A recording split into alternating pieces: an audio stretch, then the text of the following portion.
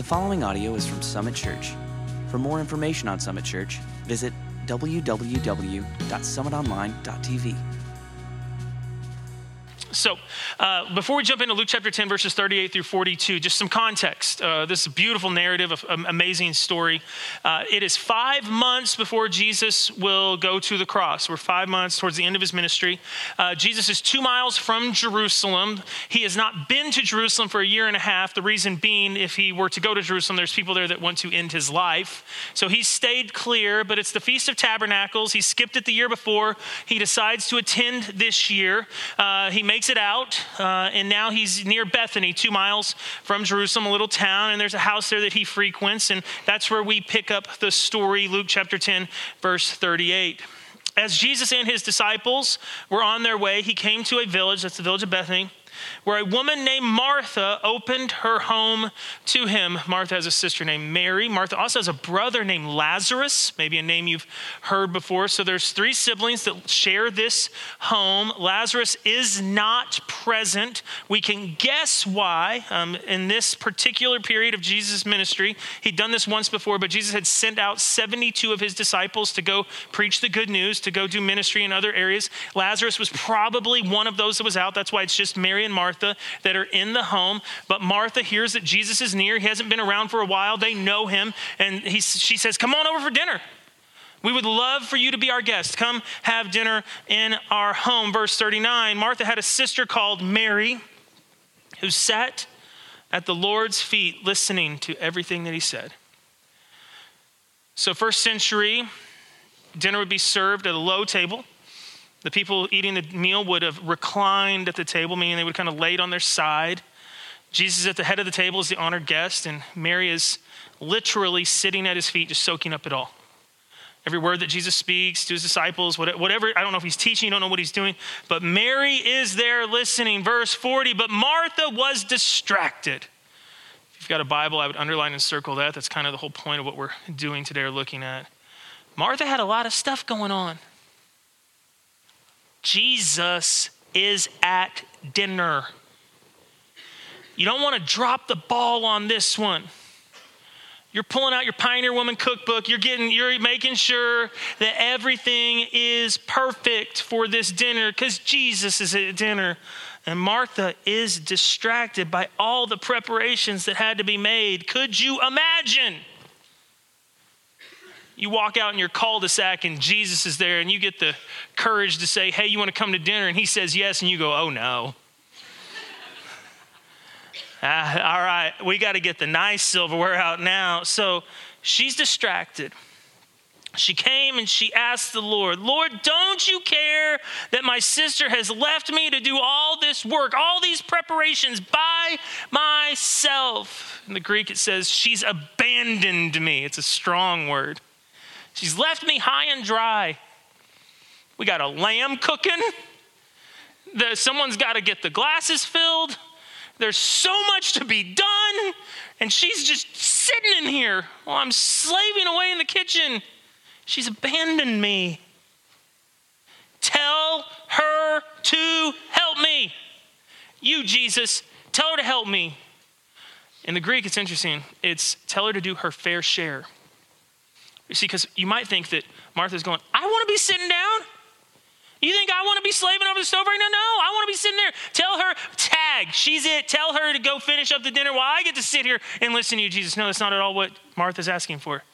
Tell Mary to get up, get in the kitchen, come help me, and tell her to do her part because you are at dinner and this is going to be good. Tell her to get in there now. Tell her to do her fair share. Verse 41, Martha, oh Martha. It's a double name. The double name can be angry double name or can be sweet double name. This one I think is sweet double name.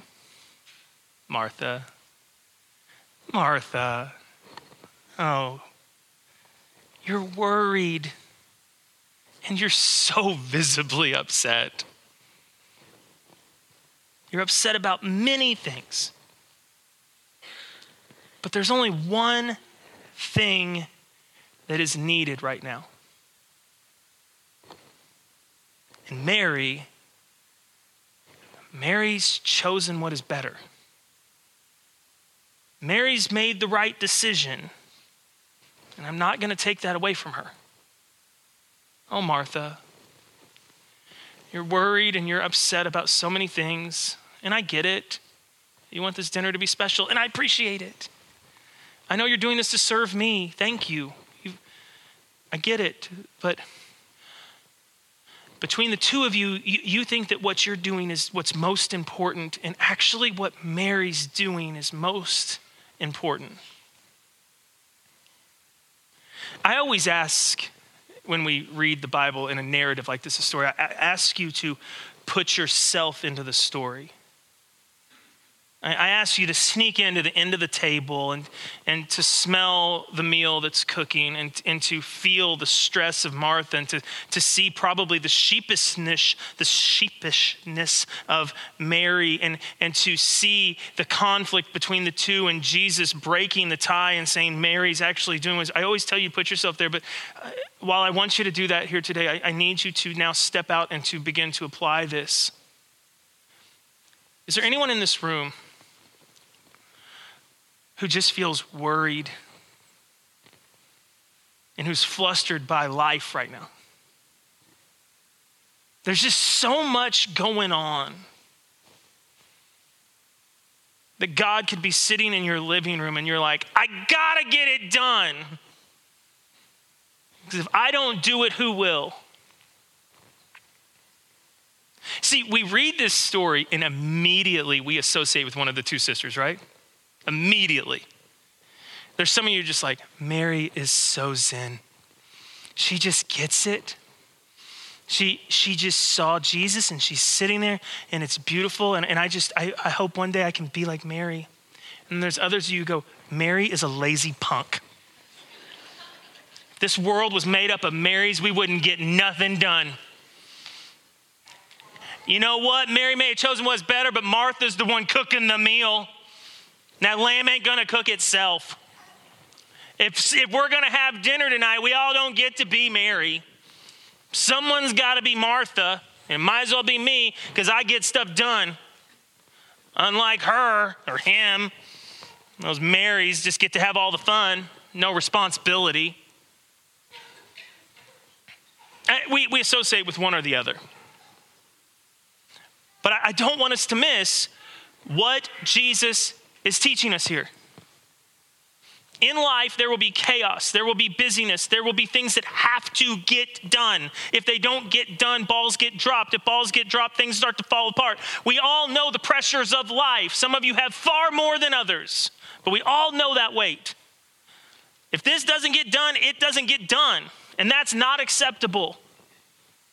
But what Jesus is trying to teach us is that there is always a better choice, because there is only one thing at the end of the day that you actually need. And that's him. That's his presence. Now, it's difficult for us to grasp, especially for those who align more with the Martha. She was cooking dinner for Jesus. Like, what she was doing was so good. And that's why I think Jesus' rebuke was very gentle. Martha, Martha, what you're doing is great, but what Mary's doing is better. I'm not going to rob that of her. She's living in such a way as to not miss this opportunity, and she's taking full advantage of this opportunity, and I'm not going to rob her of that. And today, what I want to discuss for the minutes that we have left is just, how are we living our life? And are we living our life in a rhythm that, one, is sustainable, but that, two, allows us to experience the moments in our life that I'm calling God moments? Because I would venture to say that every given day of your life, you will have a moment, a potential opportunity to connect with God. It will be originated and orchestrated by him. And you will have a choice at that point to continue doing what you're doing because it's important, because it has to get done, because the busyness of the day is not going to stop just because God shows up. You can continue to do what you're doing, or you can, in that moment, stop and experience him. How do we live our lives in a rhythm that allows for this? I think a lot of times we come to the conclusion that the answer, the solution to us living a life connected to God is a good and healthy quiet time. If that term doesn't resonate with you, it's a time set aside during the day, either for prayer or scripture reading, worship, whatever, but it's a time set aside for God.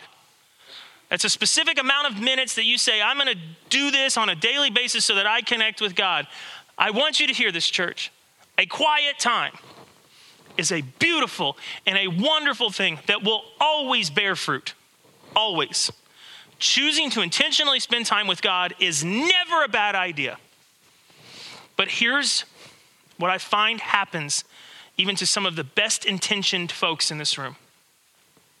I'm going to spend 10 minutes a day with God in a quiet time, let's say. You made that resolution 12 days ago. Maybe doing it great, maybe not. You get up or you decide before bed, I'm going to set aside this time to connect with God. And you do. You open your Bible, you pray, you meditate, whatever. Oftentimes, very rarely intentionally, what happens is that quiet time becomes a legalistic checking of the box. Hey, I woke up, I spent time with the Lord, got my 10 minutes in, check. Now I can live the rest of my life. Now I can get busy with life and the stuff that has to get done because I did spend my time with God. And for us to think that a 10-minute quiet time will be sufficient to connect us in such a way with the Lord that we do not, A, miss the opportunities that he has for us all throughout our day, and B, that we will grow in communion with him. For us to think that a 10-minute quiet time will be sufficient for all of that is an unrealistic pipe dream. And I'm not bashing having a quiet time. It's a wonderful, wonderful thing to do. It's a great spiritual discipline, but it is not the end-all, fix-all. Living our lives at a pace and with a rhythm that allows us to see the moments that we all will have where God is present and to take advantage of those moments, to capitalize on their moments. That is what Jesus is trying to teach us today. Mary lived in such a way as to capitalize on the God moments in her life. I can prove it. 2 months from now, 2 months from this night, Jesus will be back at this very house. He's been summoned by someone from the home because Lazarus, the brother who wasn't there this night, Lazarus has grown very sick. And when he got very sick, they sent people to go find Jesus. Jesus got the word that Lazarus was very sick. He waited, didn't run, didn't go immediately. On his way into town, Mary comes running out to meet him, falls at his feet and goes, "My brother's dead because you didn't come in time. We called you a week ago and you're just showing up now. He's been in a tomb for 4 days. Why? Why did you wait so long?" But she sat where? At Jesus' feet. And she wept over the loss of her brother. And Jesus wept. If you know how the story ends, he goes and knocks on the door of the tomb. Out comes Bubba. Where was Martha? We don't know for sure, but I got a good guess. She was cooking the funeral meal. The last week of Jesus' life. 4 times Jesus said, I'm going to go to the cross, I'm going to die, I'm going to rise again. 4 times he said it. All of his disciples have heard this 4 times, and they're still in the last week of his life going, this is going to be good. When he goes to the throne, we're going to get to be like rulers of this earth. They're all jockeying for position. In the midst of all this jockeying, this woman named Mary walks in with a jar of perfume. It was worth a year's wages. Let's put that in perspective. She walks up to Jesus in the midst of all this bickering. She opens up the perfume and she begins to pour it on his feet and his head. the disciples go crazy on her. What are you doing, woman? You're wasting this very expensive perfume. We could have sold that. We could have fed people. You are going crazy. What are you doing? And Jesus says, you stop it. You stop it. What she's doing is beautiful because she gets the moment. She's the only one not so consumed with life and self and position and power. She's the only one so consumed that she's sitting here anointing me, not to be king, but for my burial. You stop. You stop. What she's doing is beautiful. Mary gets it. In the most hectic and chaotic moments in life, she sees the opportunity and she says, I will just fall at your feet. There's no better place to be. Of course, there's stuff that has to be done. Of course, life is a big deal.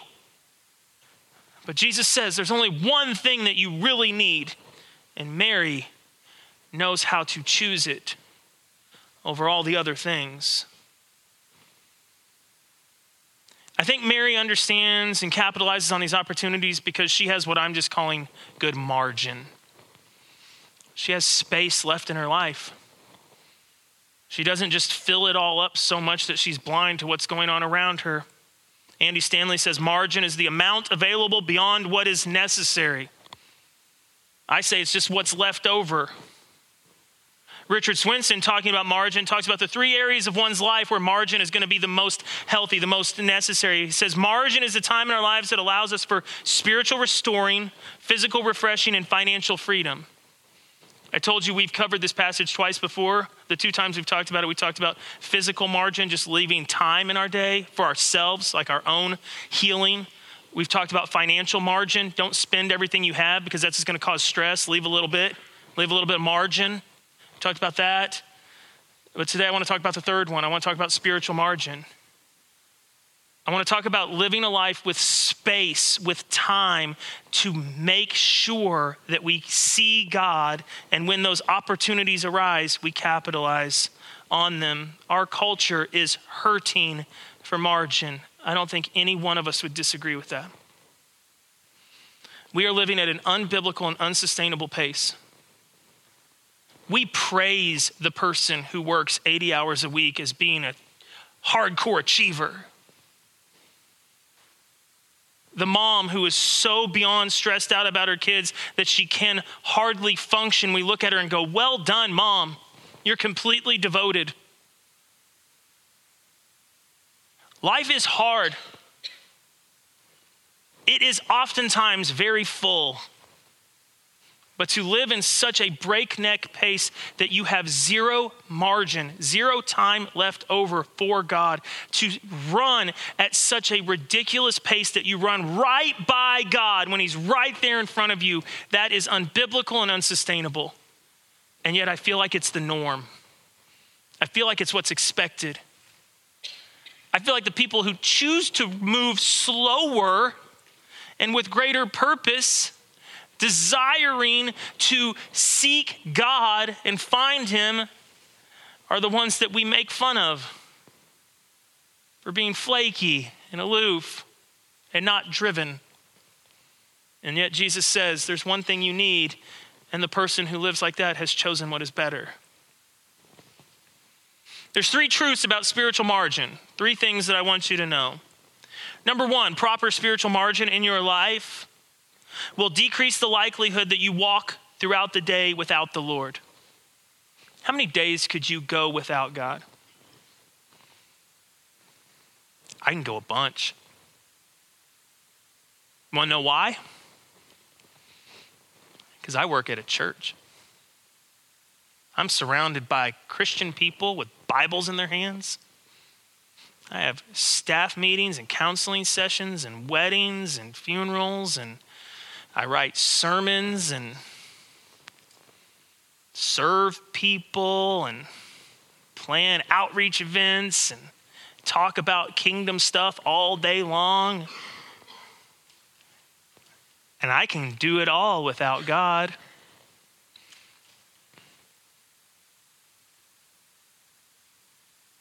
without providing space to just be with him? Martha was cooking dinner for Jesus. Had this story been written in any other way, we'd be praising her for her culinary skills. But instead, she's the one that gets chastised, right?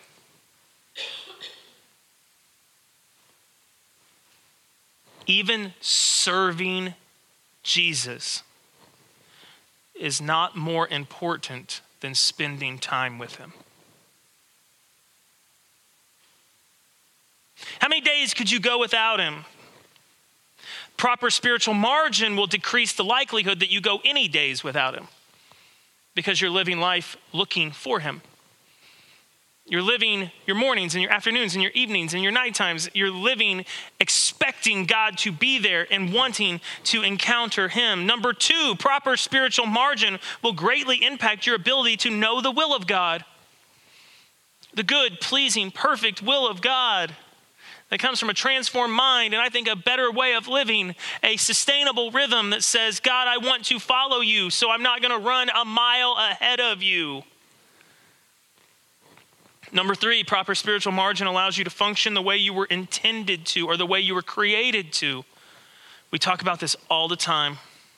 I think it's very simple. We were created by God. We sinned and fell short. God fixed that through sending his son Jesus. And now he asks that each day we wake up and approach him in this manner. Lord, I want to know your will. So I need to slow down enough to know that. And then I want to be faithful and obedient to that. I want to actually live it out. People with proper spiritual margin have a great opportunity of living that out because they're not just doing their own thing.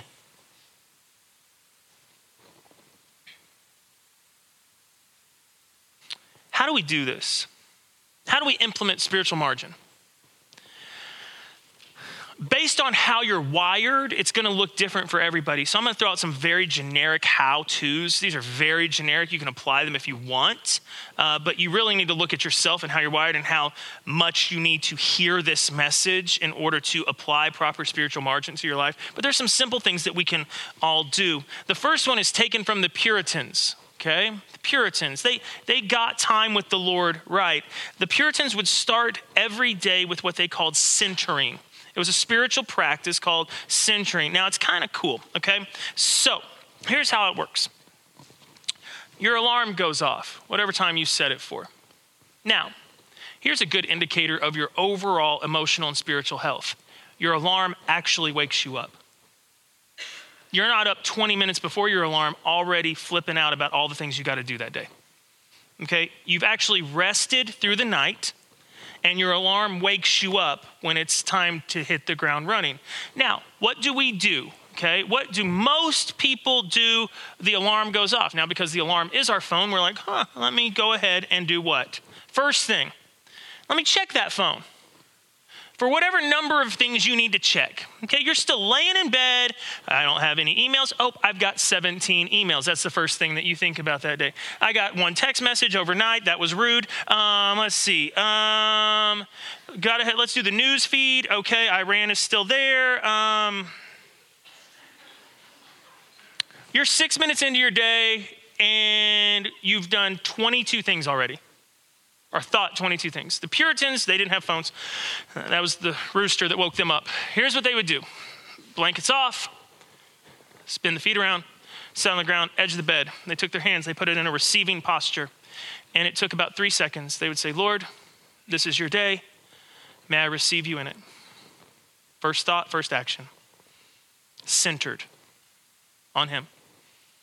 Expecting him in his presence. That is not difficult. That is not some revolutionary idea that requires huge amounts of self-discipline. It requires you to leave the phone on the nightstand for 2.5 seconds and to center yourself on God. It's the first thing you can do. Second thing, I've already talked about quiet times, but set aside 1 to 3 10-minute periods in the day that you will just simply shut down to pray, read, meditate, or even just go on a walk. 1 to 3 10-minute periods a day. Todd, you said quiet times can be a legalistic thing. No, this is about just creating margin, okay? I understand all of you are busy. I understand this may be difficult. I'm asking you to set aside 10 minutes.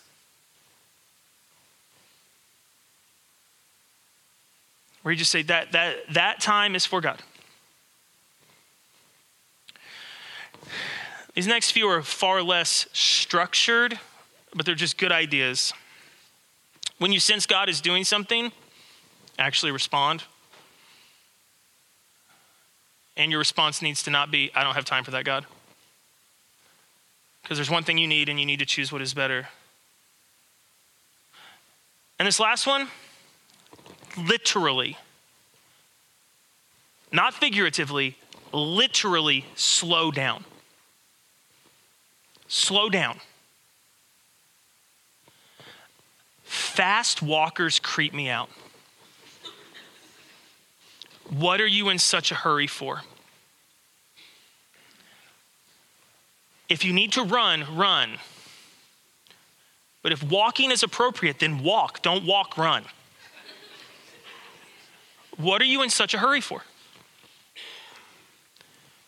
There is something that truly happens when we consciously slow down.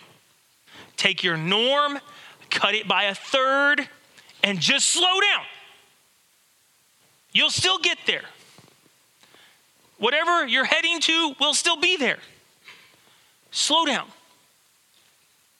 As a preacher, Easter's the Super Bowl. Super Bowl Sunday comes on Easter Sunday for me. We had a meeting this week about Easter. I'm not kidding. Last Easter, I woke up, I centered myself because it was Easter.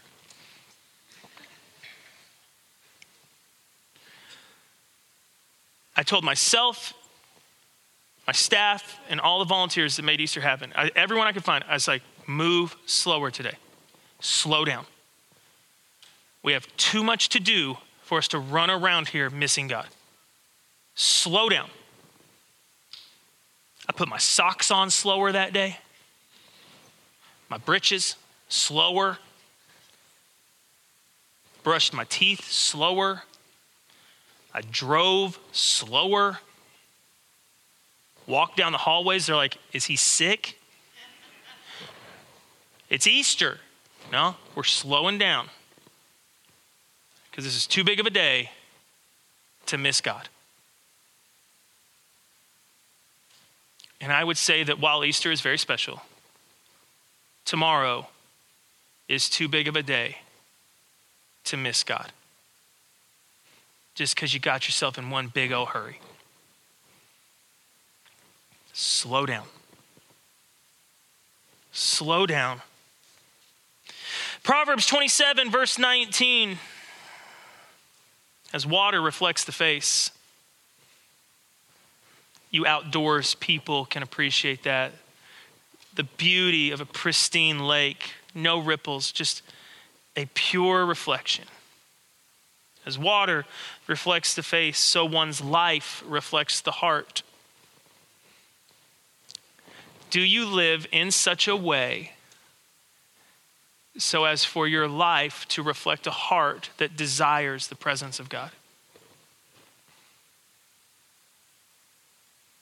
Beautiful indicator of the heart is how we live our lives. If we live our lives at this breakneck pace, running, going, doing so much so that we never stop for God, that is an indication of our heart.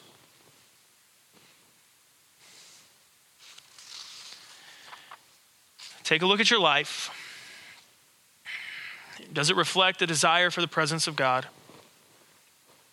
And if it doesn't, heed the words of Jesus. There's only one thing you need. There's only one thing you need. So choose what's better. There's moms in the room that go, yeah, I get what you're saying, but 4 kids.